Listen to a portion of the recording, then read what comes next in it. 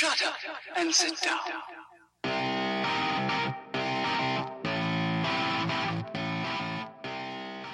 Hello, everyone. Welcome back to Once You Know Me. Thanks for coming back, and I really appreciate those of you that are listening and continue to listen and subscribe. It's very much appreciated. Thanks for those that have left reviews on iTunes. The few of you that have done so. I really wish that more people would get out there and get those likes in. And, if you like what you hear or if you want to hear more, the more that you give reviews and the more that you interact and we exchange some sort of, discussion online or on social media or through emails, the more chance I will stay motivated in continuing to release material and get on here and do this thing, because it's great to get on here and hear myself, but I'm not really doing it just for me. I'm doing it for people out there that would like to hear true perspectives from someone that is a father and a husband. Maybe you're going through similar things in life, or you have similar past experiences and you want to hear, someone else's take on things. I try my best to be objective about things. I like to come into any sort of discussion with an open mind if I can. Obviously, we all have our vices, and I have my own set of, bias against certain things or for certain things. That's not me intentionally doing that stuff, but I can admit that there are certain things your mind is made up on. And although I never would say that I am a definite on most things, there are some things I know that it would take a lot of crazy circumstances that are pretty implausible to occur for me to change my mind. Anyways, today we're going to talk about the ever-imposing discussion on social media and everywhere else about, the nominee for Supreme Court Justice, Judge Kavanaugh, and his sexual assault accuser, Chrisitine Ford. Now, like I said, most people come into these things with their own set of ideals, and they already have their minds made up. I came into this thing thinking, okay, what could happen is she come in and she gives testimony, and everything she says just makes sense, and I completely believe her, and everything would be, me thinking that he's guilty of whatever she's accusing him of. The problem is, after watching these things myself, and here's another thing, if you're getting your information third hand, meaning if you have someone telling you that they watched the video, and even if you're getting your information second hand, if you're listening to some talk show radio guy and he's giving you a breakdown on what you need to know, so you're not a member of the sheeple or whatever it is, if you're getting your information that way and you didn't actually watch the hearing, or you didn't sit down and read the transcripts from the hearing, I would really appreciate if you'd give this a listen, because I think you would have a different perspective on what you believe is real and how things were treated during the hearing if you actually sat down and listened to it. I can only tell you what my takeaway from it was from my perspective. It's relative to me alone because I watched it and this is my take on it. So don't take my word as the gossip. Don't take my word as this is the truth. This is just what I believe because this is what I saw, and this is from the information that I've gathered and the facts of the matter. This is what I came down to as a conclusion. Now, I'm not going to lie. Initially coming into the whole thing, my first response was, this is a smear campaign.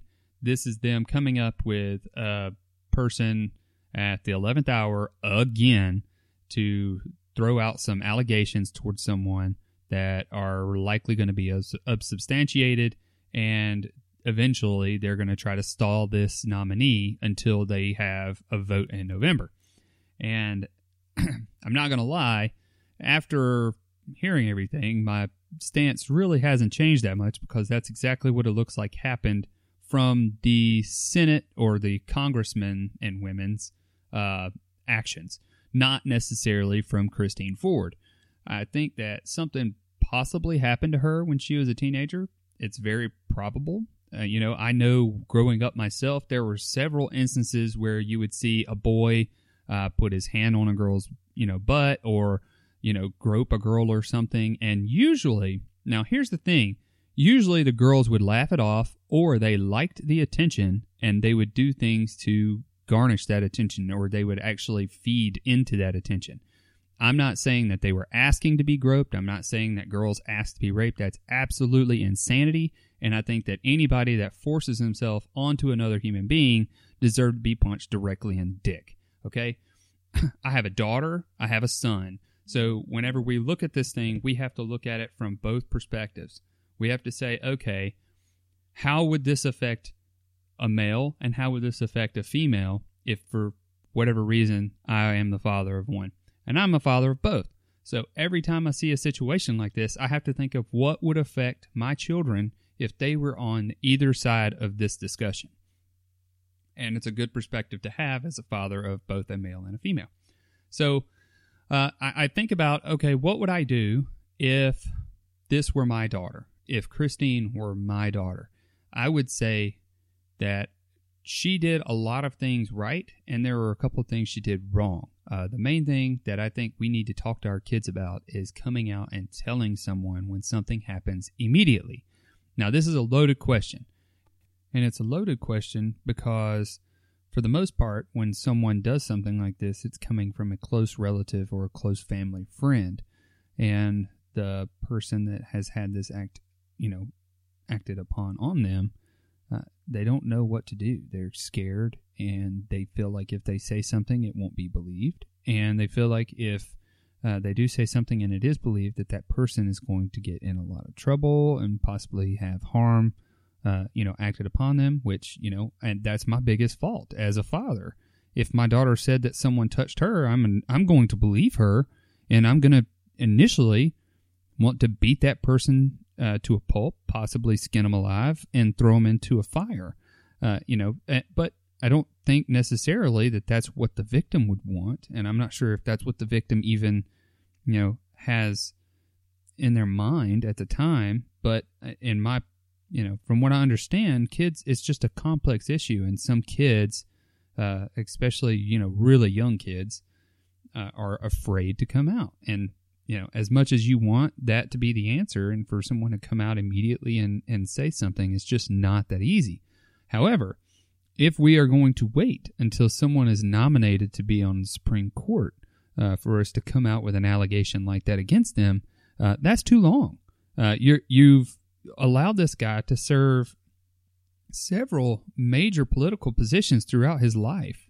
It literally worked in, for the Bush administration. He's been a district judge in Washington for a very long time.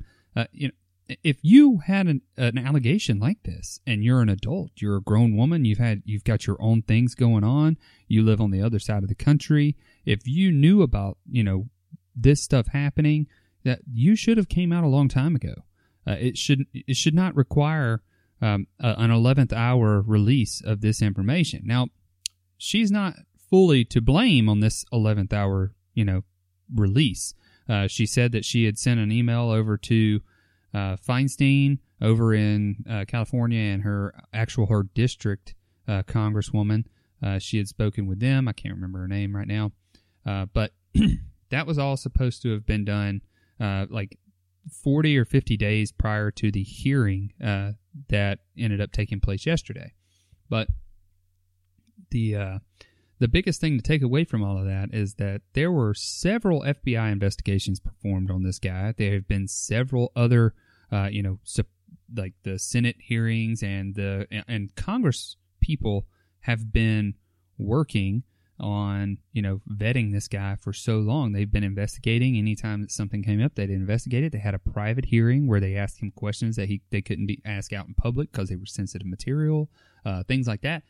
And I think that it's a big red flag to me that there were persons like Feinstein inside of these meetings, inside of this investigation, that knew about this allegation, but she never once said anything or asked him, "Are you a sexual predator?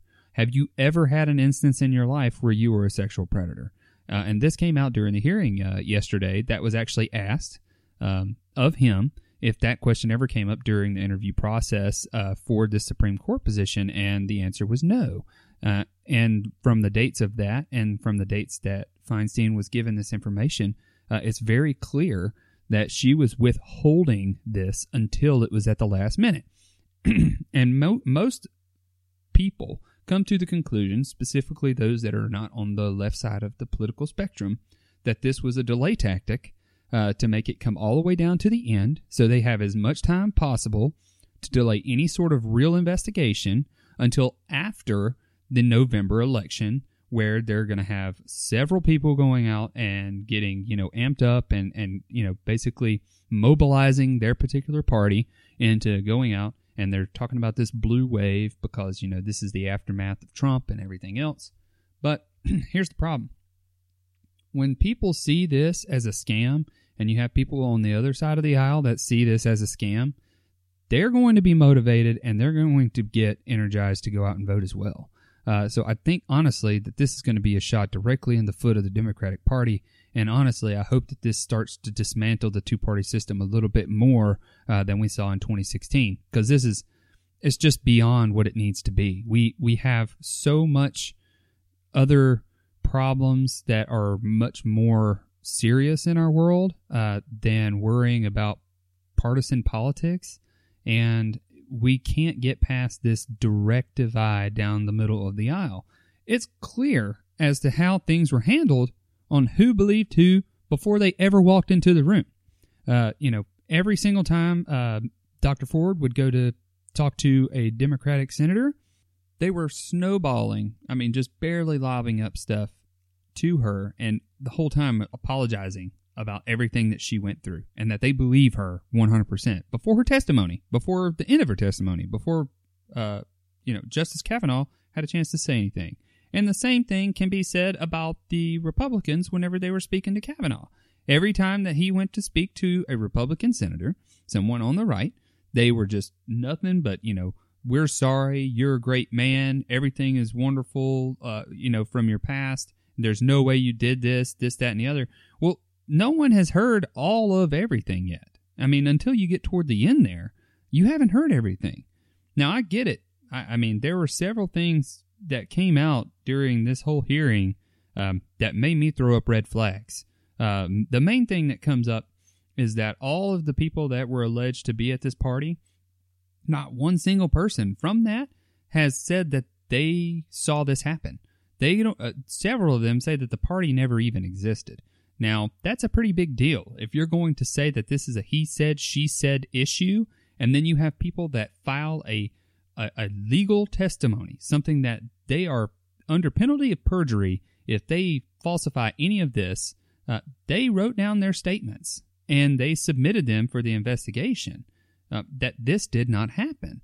Now, if you're coming down to what she said against what he said, and you put the witnesses in the room or in the house when this happened, and they all say that they don't remember this happening, you cannot fault to the person that is making the claim. You have to fault to the person that is being claimed against. You have to prove guilt, not innocence.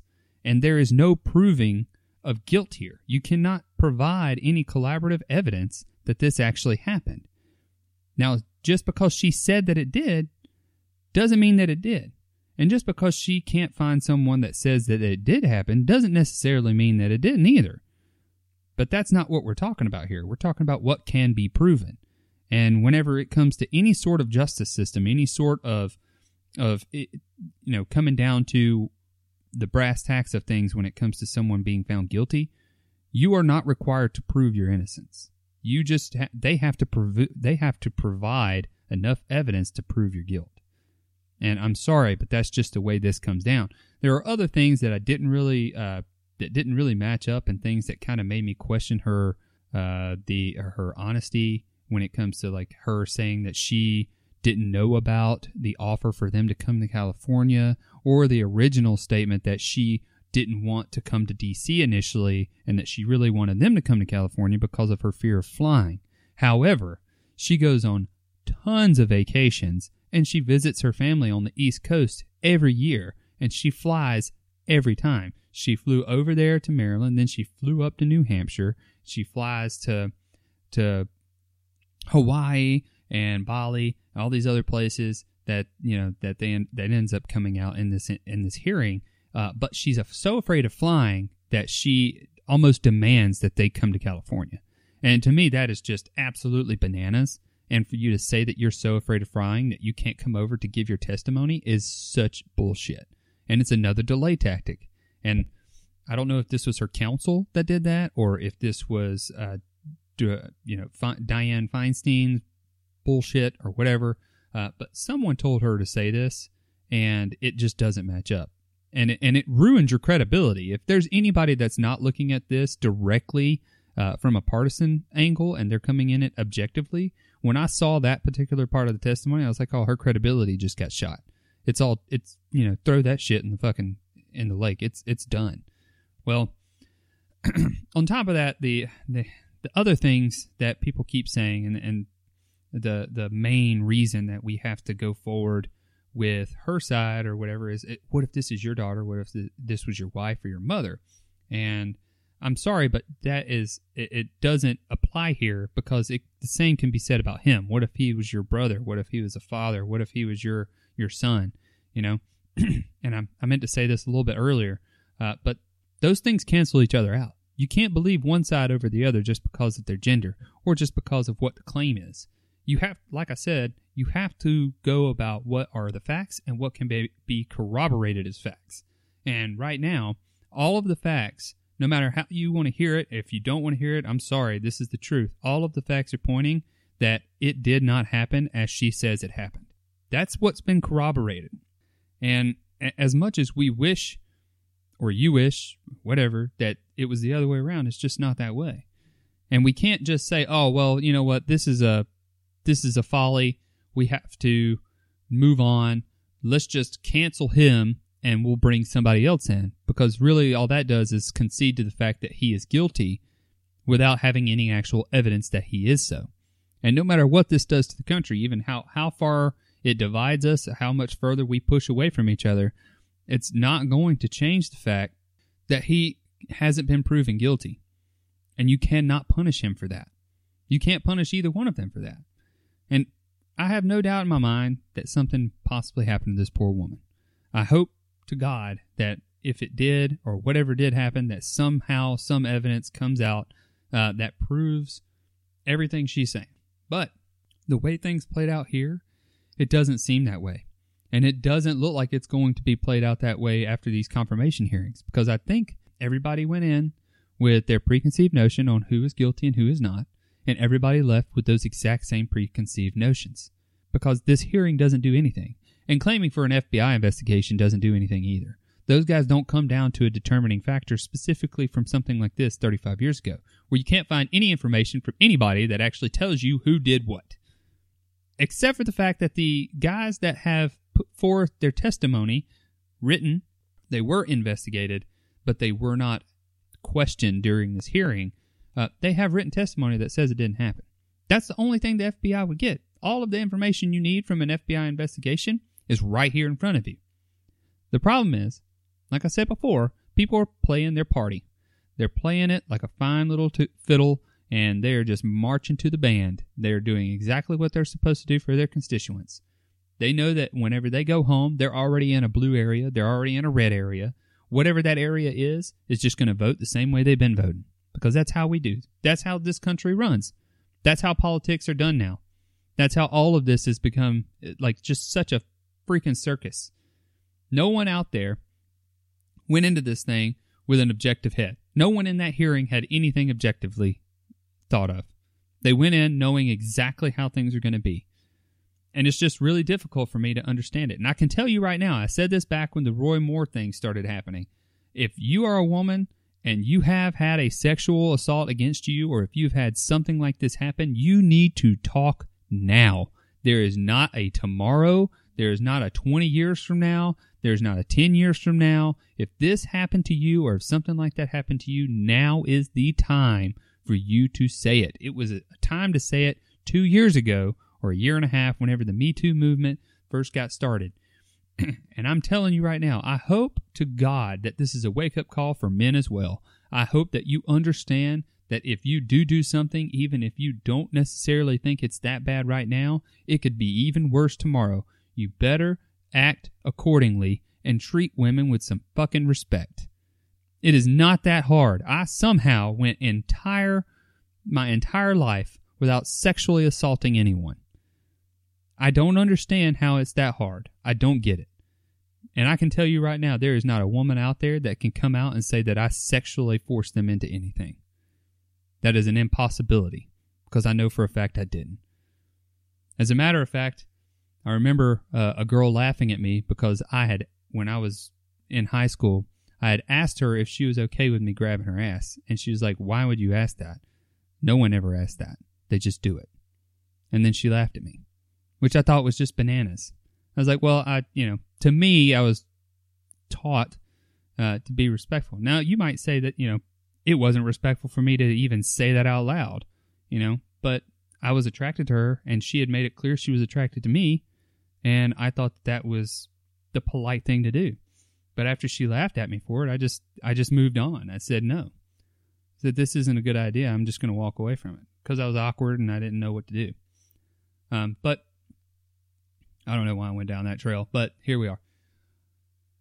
In the end, everybody feels the way they did before the whole hearing happened. And in the end, everybody's going to vote the way they were going to vote before this happened. It's just sad to me that people are continuously dividing themselves and letting themselves be played so hard by a group of people that shouldn't be in office anymore. The entire room should be completely voted out. They should have term limits. Lobbyists should be shut down. Anytime you have spent over 20 years sitting in a seat and you can barely read because you can barely hold your head up and your hands are shaking, it's time to hang up the towel, man. Go somewhere. Retire to Florida or the Bahamas or Hawaii. Go somewhere. Get a ranch out in Texas and just, live out the rest of your life doing something out there. It's crazy that these people are still in charge and that their old ways of thinking just haven't changed. It really brings me down. It really does, as you can tell. But anyways, that's all I'm going to say on this matter right now. I don't really think I said anything constructive here, but I hope that if you come into a situation like this, you can sit down and tell yourself to look at it objectively and try not to immediately jump on whatever the bandwagon is for your particular party. No matter what you vote, try to look at your own bias and fight against that bias. Try to push that way, way deep down inside and look at it as believing both sides from the get-go. And I know that that's almost an impossible request, but that's the only way we're going to ever move out of this. It's the only way we're ever going to become better people. It's the only way we're ever going to actually unite and stop dividing each other.